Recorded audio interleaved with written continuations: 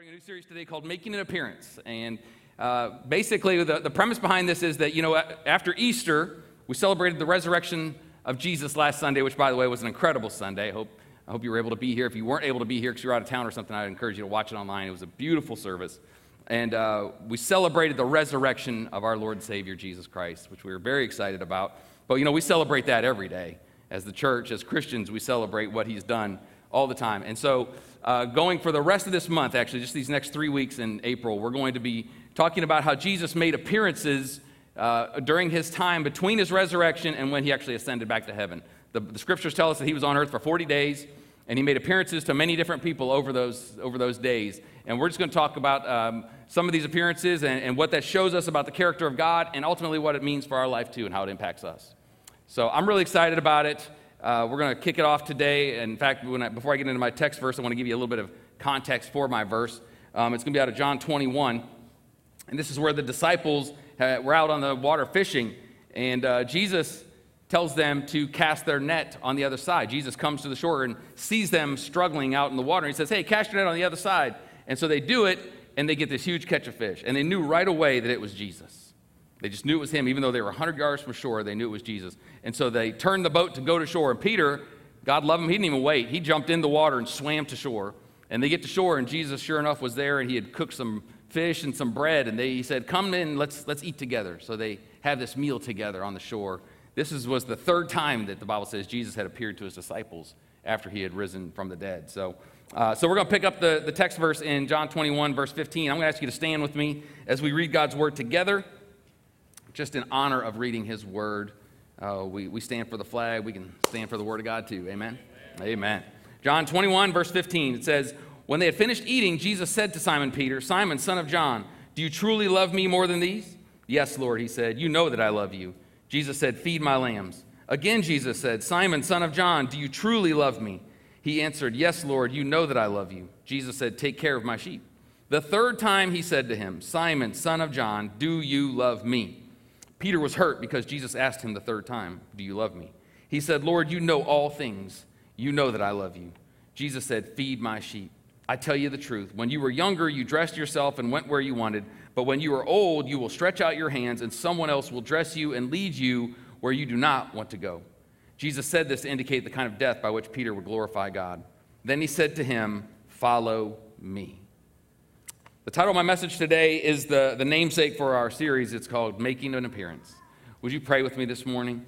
Heavenly Father, we do love you, and we thank you for our time together, God. We pray that you and you alone would be glorified in our midst during these next few moments.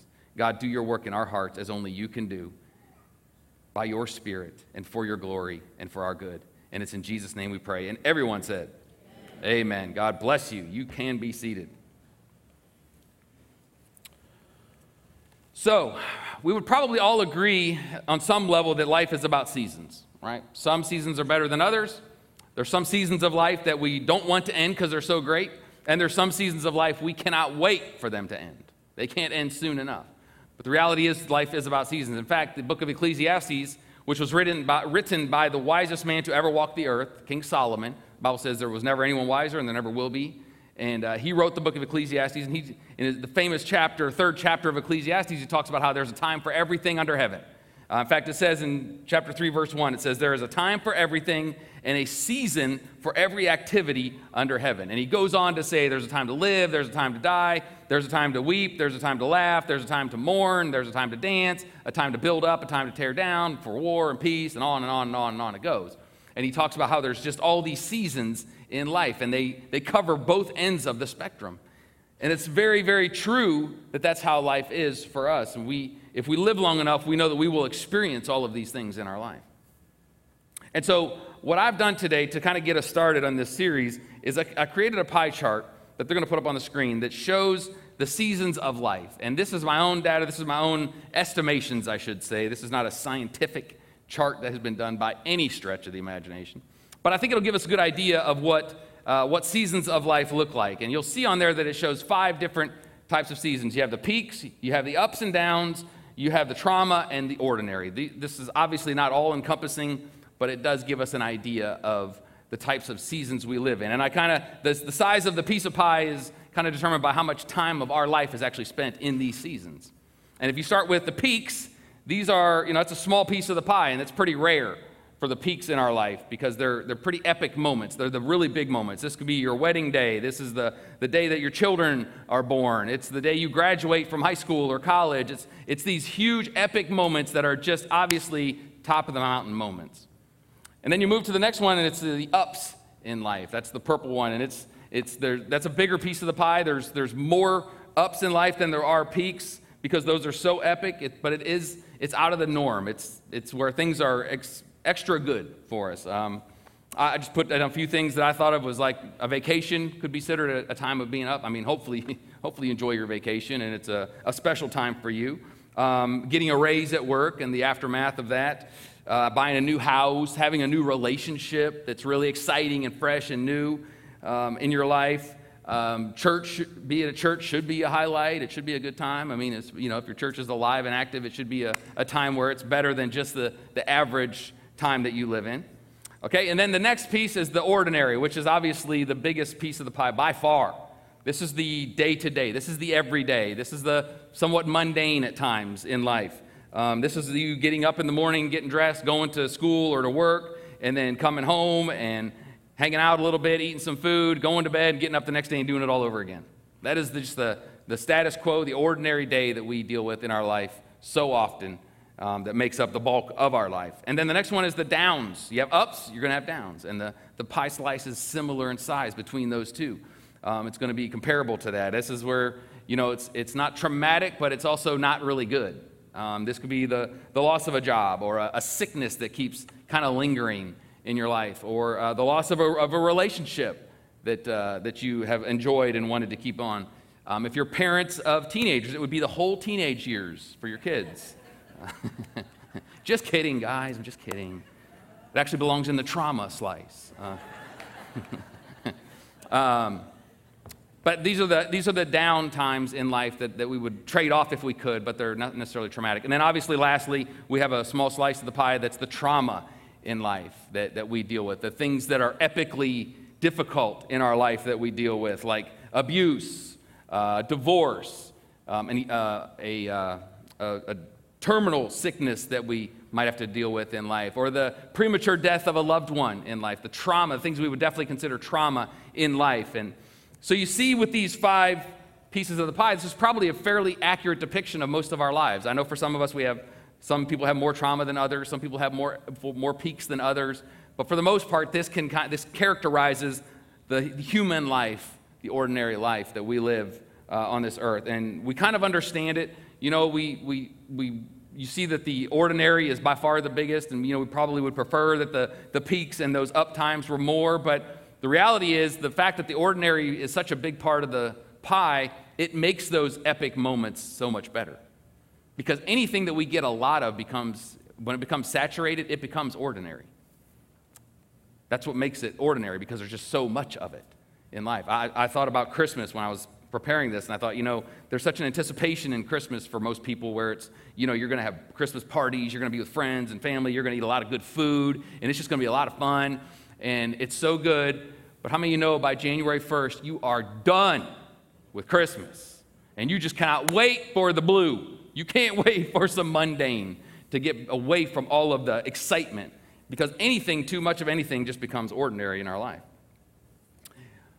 But here's the thing. Did you know that you also go through seasons in your faith? Your faith has seasons too. I know that's something that many of us don't want to say out loud because, we've believed a lie that in your faith, it's just going to constantly be in the red. It's going to be that epic peak moments all the time. You're just going to go from mountain to mountain. You're going to go from glory to glory, and everything's just great. But the reality is, if you've lived in this faith life long enough, you know that the pie chart for the faith looks very similar to the one for the seasons of life. In fact, I'll have them put that up now. And this pie chart shows the seasons of faith. And if you'll notice, the only difference is the title. That's the only difference between these two pie charts. Because seasons of faith also have ups and downs. It also has ordinary, and it also has peaks, and there's trauma, even in our faith. Just like you can be physically or emotionally abused by someone in life, you can also be spiritually abused by someone in life.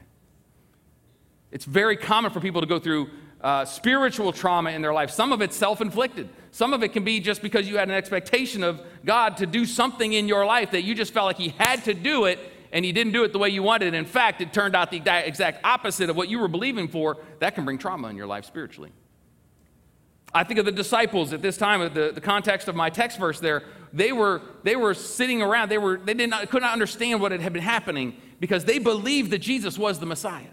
In fact, if you look at the scriptures, it says that Jesus asked Peter, he said, "Who do you say I am?" Peter said, "No doubt, you are the Messiah. You are the Christ." He knew who he was, and he believed it with all of his heart. The problem was he believed that the Messiah was supposed to be something different than what he was. Many of the Jews believed that the Messiah was the guy that was going to come and kick Rome out of Israel, and they were going to have Israel again, and they were going to establish their kingdom on earth. Because their minds were shut to what the Messiah was actually designed to do, which is exactly what Jesus did, which was to come and die for the sins of the world. And so they were traumatized in their faith because their Savior, their Messiah, the one that was going to save them, actually died. So there's definitely trauma in our lives, even in our faith. And I made this chart so that we could get a sense of why we are or why we are not looking for Jesus to make an appearance in our life. Because see, if you're in your faith or even in your life, and you're in a season of peaks, or you're in a season of ups, and things are just going really good for you, chances are you might not be desperate for Jesus to make an appearance in your life, a special appearance. But when you're in that place of trauma, or if you're just down, or even sometimes just in the ordinary part of life, we're much more eager to see him show up in a special way in our life.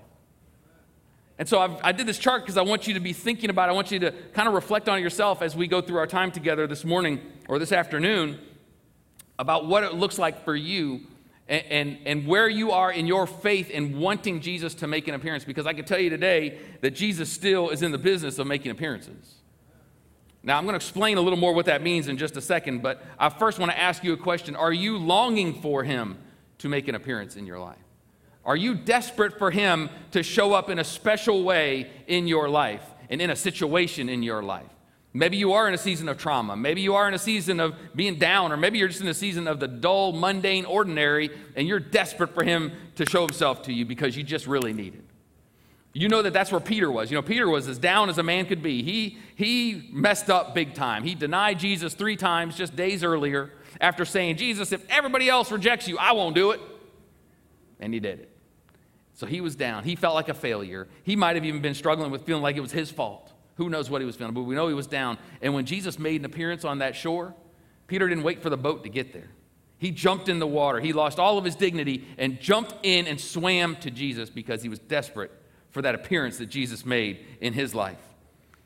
And it's just so interesting for us because so much of our life is lived in the ordinary. That blue piece of that pie was huge. So much of life is in that ordinary. And the danger of that for us, because we live so much in that, the danger is for us to get lulled to sleep even in our faith.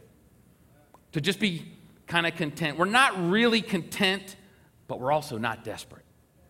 You're definitely not desperate enough to do anything, to really believe for anything, or to be eager, or to anticipate him making an appearance, because we've just been kind of lulled to sleep. We're just kind of going through the motions sometimes we can get to in our faith, where you can get to a point where you're not even sure exactly why you're doing what you're doing. It's just kind of what you've always done.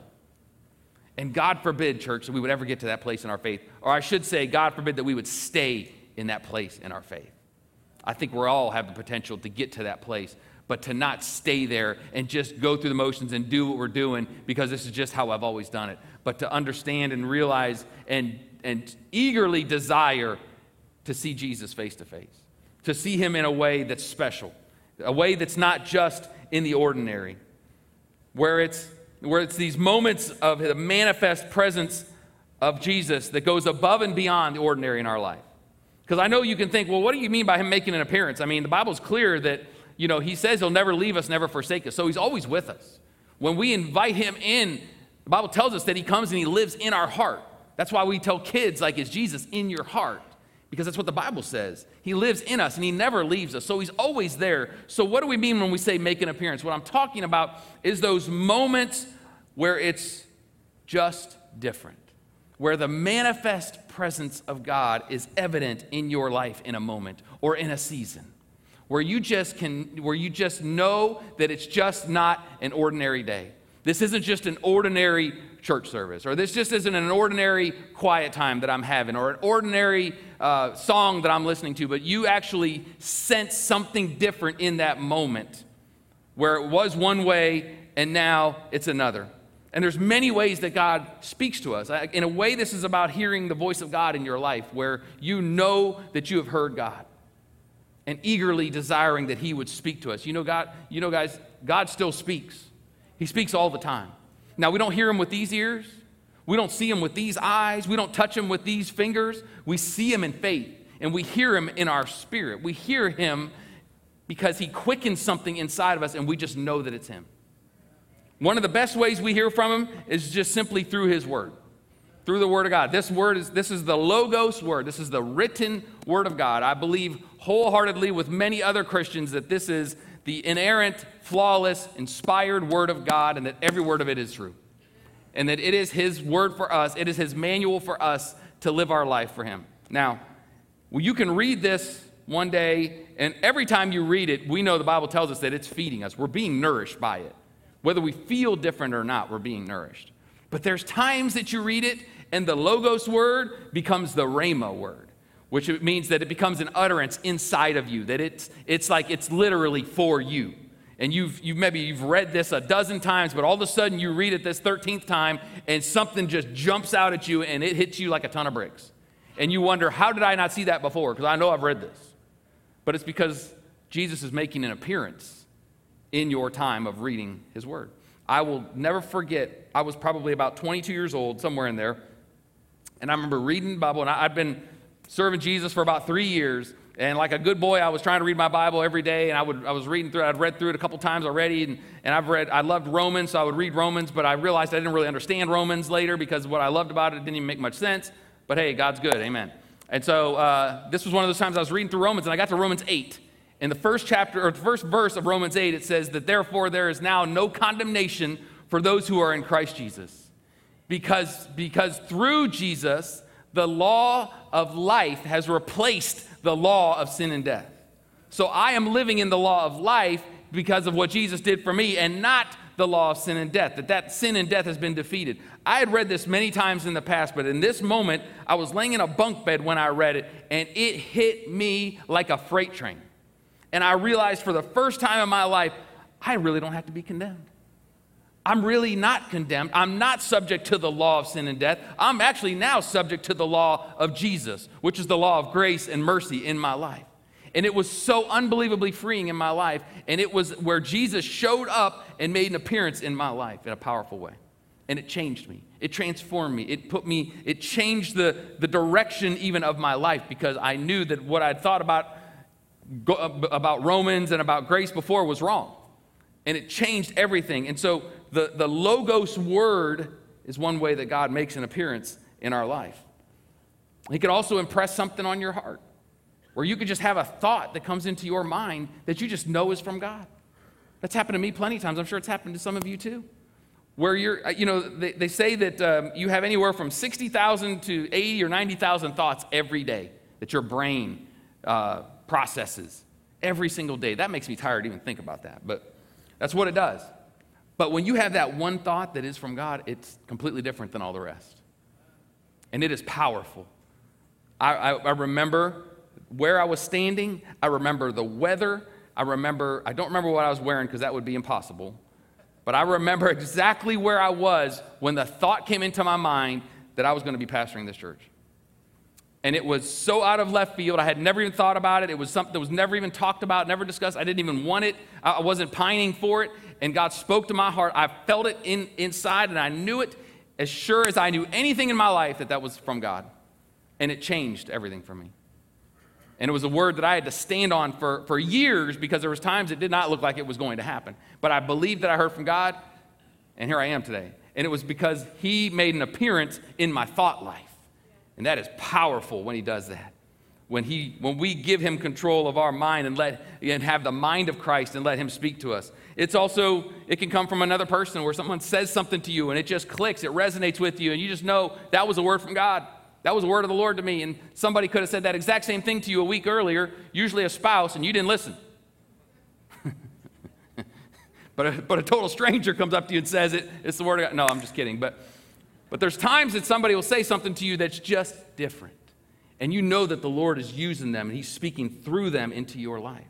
That person is his mouthpiece in that moment. And they don't have to be more spiritual than you. They don't have to be, pastors or ministers or evangelists or a prophet. It could just be somebody that just speaks something and you just know that that's from God. He made an appearance in your life. There's so many other ways. He speaks to you through a sermon. He can speak to you through a song, through a church service, through driving down the road in your car. He can speak to you in a dream. All kinds of ways that God can make an appearance, a special appearance in your life. And I remember those times for me because it helped sustain me in the times when I was in the ordinary, or when I was in the trauma, or when I was in the down times. One of the reasons the Lord shows up in moments in our life is because we would need to hang on to those things when we have times where we feel like, man, I can't hear anything from God. See, that's something else we don't like to say. Well, I haven't heard anything from God in a while. We don't want to say that because it makes it sound like, well, you must not be spiritual. So we'll make up something like, oh yeah, God spoke to me and told me that, the sunrise was for me today. Just something. Just so I can feel like I'm spiritual and God spoke to me. I saw his face in the cloud in the sky and he said, that was for me. He showed me a portrait of himself. But the reality is we go through seasons where we don't really hear from God. We don't hear that we don't get that special appearance. Just like Jesus, he would make appearances, but he didn't stick around. He actually would move on and go to other things.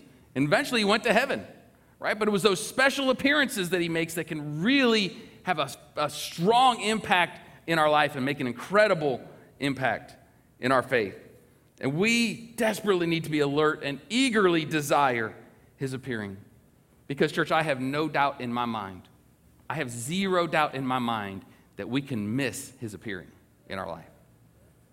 You and I can miss it. There's this notion that, well, if Jesus wants to make an appearance to me, no matter what I'm doing, I'm sure I'll see it. I'll know it. It'll just be one of those times that oh my goodness, he's just going to overwhelm me. And, there's going to be a beam of light come into the room and he's going to be standing there, or he's just going to I'm going to literally hear his voice in my head, or it's going to be something just so epic. And if God wants to speak to me, I'm not going to be able to miss it. Baloney. You can absolutely miss his appearing in your life. It happens every day. Happens all the time. I know that I've missed his appearing in my life. One of the reasons I know you can miss it is because the biggest way he speaks to us is right here. And if church statistics are true, the church is not reading their Bible. The church is relying on the pastor to read his Bible and tell them about it. And then the church sits there and Googles what the pastor says to make sure it's right. That's what happens. I'm telling you, that's what they tell us now. They're like, you better know what you're saying, pastor, because they're going to sit there and Google it.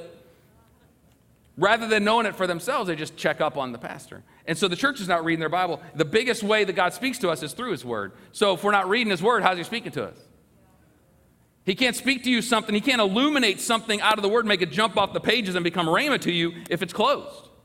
I can stare at a pizza all day. It's not going to fill my belly if I don't eat it.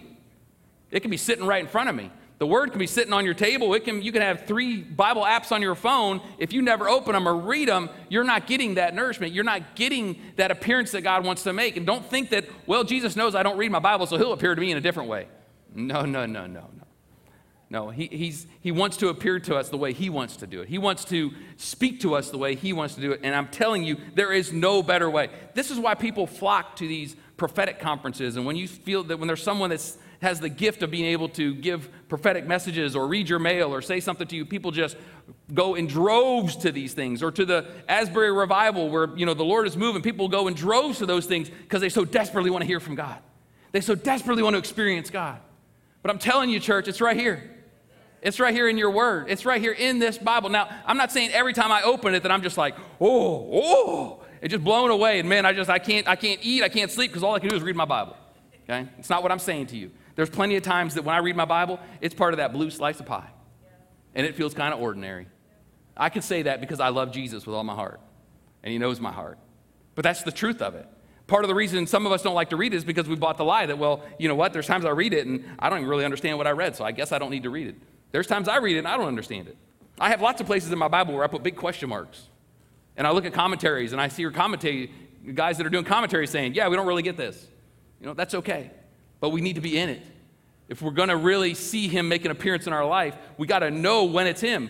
Otherwise, you could hear something that you think is from God, but it's actually a lie from the devil, but you don't know it because you don't know the truth. So if you want him to make an appearance, you got to know the word, because when he makes an appearance, we can recognize it and things change. Church, things change when he shows up. Sometimes our circumstances change when he shows up. Sometimes it's just our perspective that changes when he shows up. Sometimes our mission changes when he shows up. He could change the complete direction of our life when he shows up. Our status changes when he shows up. When he showed up for Peter, Peter's status changed. He was ashamed. He was an outcast because of him denying Jesus. When Jesus showed up, he was restored. That's what Jesus does. He changes things when he comes into our situations. And for you, you might be hearing, well, Jesus making an appearance in my life actually isn't something that excites me. It actually scares me. Because if you're not really living right, you don't want him to make an appearance. There's areas, you might want him to come into a certain situation, like, oh, my mom's got cancer. I really want him to come into that. But I don't want you to come over here in my relationship, because if you come into what I'm doing in my relationship, I know you won't like it. So I don't want you in this, because I'm really not willing to change. So I don't want you to be part of that. I don't want you to be part of my search history on my phone or my computer, because I don't want you to convict me or do anything to change any of this. I'm not ready for that. We just compartmentalize where we want him to make appearances in our life. But he says, actually, the places that you don't want him, the places that you have the struggles, that's where he wants to come. That's where he wants to shine his light. That's where he wants to expose the darkness in your life, not to expose you, but to set you free. Because the spirit of life is what sets you free. The spirit of sin and death is what kills you.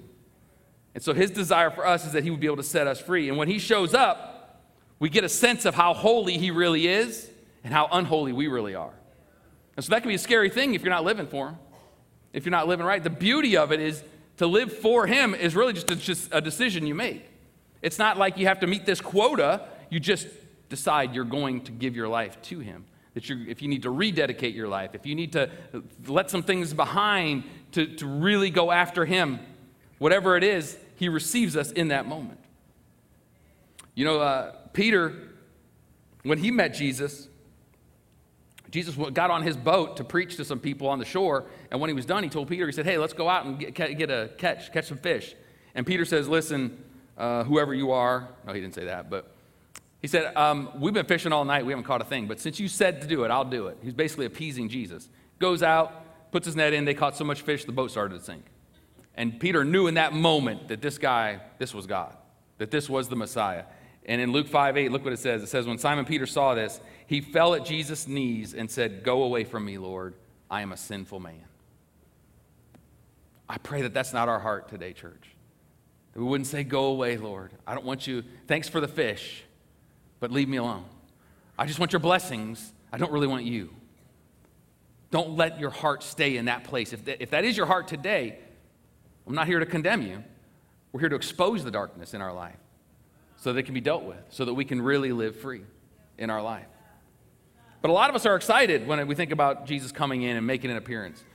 Or we say, yes, Lord, my heart is open, bare for you. Come on in, reveal yourself to me, show yourself to me. Let me have one of those epic peak moments in my faith, Lord. I'm ready for it. Can I tell you? He does that for sure. But as a sobering reminder for all of us, if that's something we want, there's going to be some waiting. Waiting is a part of the life of faith. It is, in fact, it's an ordained part of the life of faith. And waiting is one of those things for us as Christians that we really struggle with. In fact, many people have walked away and abandoned their faith because they got tired of waiting. Because they believed the lie that in faith you don't have to wait. In faith you just declare it and it's done. In faith you just believe for it and you claim it and it's yours and it'll happen. And the promises of God are yes and amen. And we believe that, and so when things haven't happened quickly, many, many people have chosen to abandon their faith, or at least live in the ritualistic, lifeless faith, just doing it and going through the motions. And church, the promises of God are yes and amen. But you know what? There are a lot of promises in the Bible about waiting.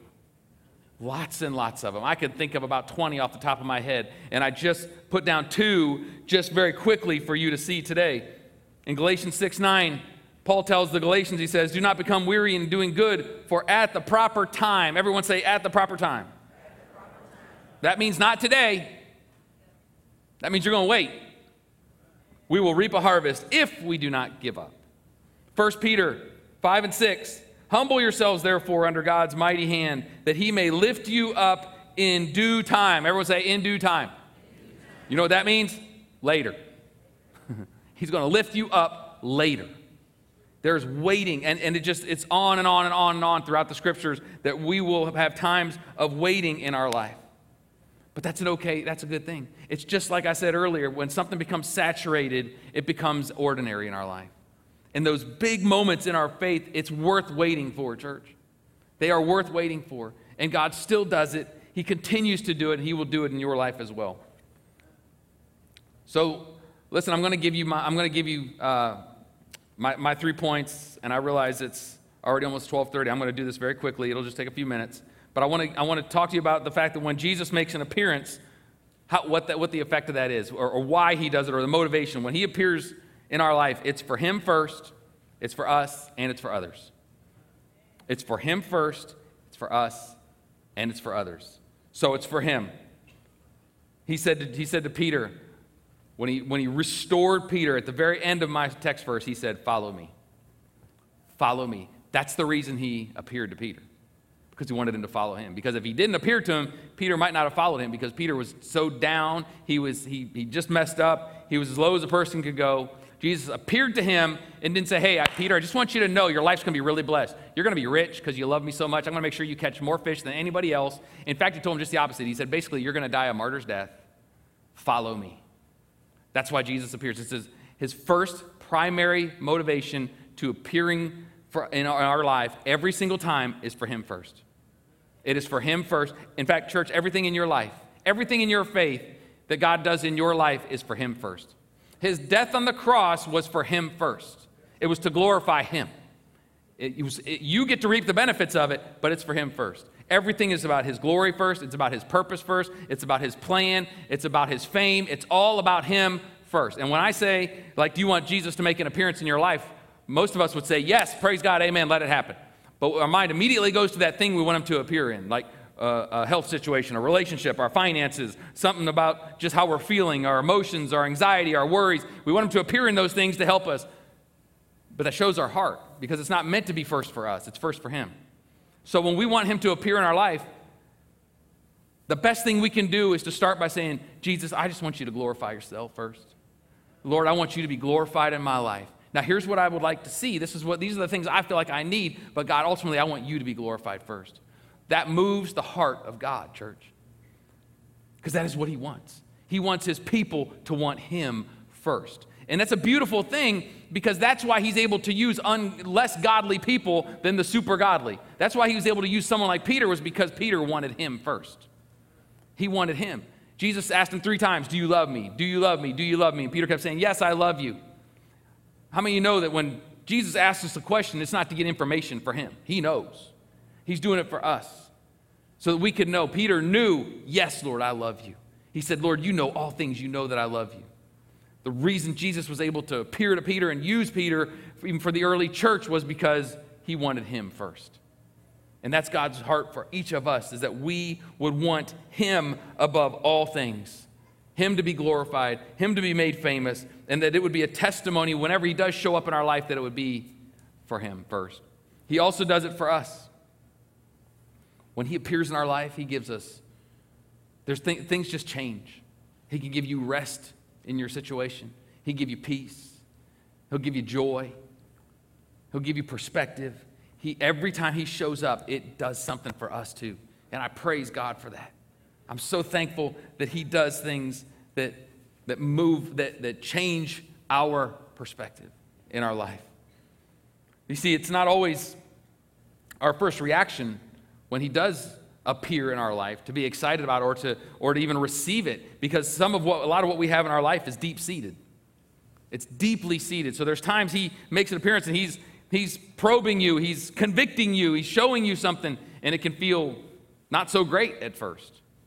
You know, I mentioned last week at our Easter service that the gospel is offensive. The gospel has to offend our sin nature. It has to. For us to be able to give our life to Jesus, there has to be an offense there of realizing that I'm not enough, that I'm not good enough, that I am a sinner, that I'm in need of a Savior, that I can't live independent, but that I really need to be dependent on him. It's offensive, and it can be, and when he makes appearances in our life, it can be offensive. I remember I told you about when I read Romans 8 and it changed me. What I didn't tell you was that there was a couple times leading up to that God was trying to show me about his grace. And I came out of a very, very religious background, and I was very religious, and I was a good boy, and I tried to do all the right things as much as I knew how to do. And when I started getting revelations of God's grace, and he was appearing to me and showing me his mercy and his grace, I was not happy. I was not happy at all. I'm exposing myself here, church. But what I'm telling you is that spirit of religion does not want God's mercy on people that we don't feel deserve it. I didn't want him to be merciful to the people that I felt were bad people, or the people that just lived and did whatever they want and lived on drugs and slept with everybody they could ever sleep with and drank every weekend and was fake and did everything wrong. I didn't want his mercy on them. I wanted his mercy on me because I was a good guy. And he started showing me, you know what? I want to show grace and mercy to those people just as much as I do you. In fact, you don't deserve my grace any more than they do. And when he started showing me that, it made me angry. It offended me. You ever been offended with God? I was offended. But let me tell you, it was life-changing for me when he started revealing that to me. And when he revealed Romans 8:1, that there's no condemnation, that the law of life sets us free from the law of sin and death. And the more I've walked with Jesus, the more I realize, you know what? I really don't deserve grace any more than anybody else. It is only by his grace, it is by his mercy, it is by his incredible love and his incredible sacrifice that I can even stand here and preach in the name of Jesus. I don't even deserve to be able to do that. The only reason I can do it is because of him and what he did. And that is a very freeing place to be. Now, when I see people that are struggling and I see people that are far from God, I don't want God to get them. I want God to save them. I want God to reach them. My heart goes out to those people. My heart is broken for the lost. And that's what God does when he appears in our life. He changes us from being about just ourselves to being about him and also his plan, his purpose for the people of this earth. Which brings me to the last one, which is that it is for others. When he appears to us, it is for him first, but it's also for us, and it is for others. And let me tell you, this is a whole sermon in and of itself, just God's heart for us being his soldiers in his army. You know, when he appears to us, church, he's raising us up to be an army for him, not to fight against people that are not Christians, but to actually win people that are not Christians. To actually show the love of Jesus to the world, to be the light of the world, to be salt to the world, to make an impact in the world, to not let the world swallow us, but that we would shine our light. The Bible says that the light shines and the darkness cannot contain it. The darkness has to flee when the light comes into a room. It has no choice. It has no option but to flee when there's light. And that's what he wants for us. I love when Jesus is talking to Peter. And he says, do you love me? Yes, feed my sheep. Do you love me? Yes, feed my sheep. Do you love me? Yes, feed my sheep. Did you notice that? When Jesus said, do you love me? And he confirmed it 3 times. You notice he didn't say, okay, good. I'm glad you love me. Now listen, don't ever deny me again. That's going to make me mad. And I need to make sure you read your Bible, even though there isn't one yet. Read it anyway. I want you to make sure you tithe all the time. Make sure you're good to the widows. All those things are good things, but that's not what he said. You find it ironic that he's restoring and reinstating Peter into the fold, and what is he telling him? Feed my sheep. Feed my sheep. When he appears in your life, church, one of the main reasons he appears and he lets his manifest presence be evident in your life, it is for others. When he does work in our heart, he's given us a testimony to share with others. It is never, ever, ever just for us. It is never, ever, ever even primarily for us. In fact, I would say on that list, I probably should have put for us last because it's for him first and then others, then us. That's what Paul says, that we are to consider ourselves less than others because God is raising us up to make an impact for his kingdom. In the charismatic and the charismatic circles and the Pentecostal circles and the revival circles where you hear people talk about wanting to get wrecked, that breaks my heart when I hear that because it's not about what God's going to do for us and us just being able to be soaking in our Holy Spirit hot tub. It is so that we can be changed, so that we can be effective for his kingdom, that his kingdom would come and his will would be done. How do you think that gets done on the earth? Through you and through me. That's how he affects his kingdom, is through his people. He's building an army. We are soldiers for Christ. We are part of a battleship when we get saved, not a cruise ship. And we are designed to be effective for his kingdom. And that's why he appears to us in our life. Praise God. Would you stand with me, please? I hope it didn't feel like I was rushing through it. I'm happy to trim it down a little bit today with all these baptisms. It was beautiful. I'm thankful for it. But I really want you to receive this word today, church. That he wants to make an appearance in your life, and he's going to, and he is. First of all, we have to make sure we're ready to even receive it. But secondly, we have to set ourselves up to know that we are putting ourselves in that place and in that position. I don't want anything in my life to hinder him showing up. I long for his manifest presence. I long for him to reveal truth to me. I long for him to speak words to me, to encourage me, and to have thoughts in my head that I know are from him, and have dreams that I know are from him. I long for all of those things, and I hope you do too. I think that's important, that we are understanding it and we are eager for it in our life. But man, the things of life can just swallow us up, can't they? Those down times, the down times are sometimes just as tough as the good times as far as really focusing on Jesus, because there's always something to distract us. And then you get in the middle of that pie with the ordinary and the everyday, there we just get lulled to sleep. So it's like everything in life is working against us unless we're intentional and making sure we're setting ourselves up and we're pursuing him. I want to encourage you. I want so desperately for New Hope to be a church where the people of our church are just so hungry for the Word of God, where we are just making this a priority in our life, not because it's a religious ritual or because you just know it's the right thing to do, but because we're hungry for God, and we want to be hungry for him, and we want him to speak to us. We want him to appear in places in our life where we have those times where, I know we're all going to go through trauma, but where we have times where he's appeared to us and we can hang on that and know, I know he's real, I know he's good, I know he's faithful because I've seen him in my life. And that will sustain us in those times of difficulty and will encourage us in those times of the ordinary too.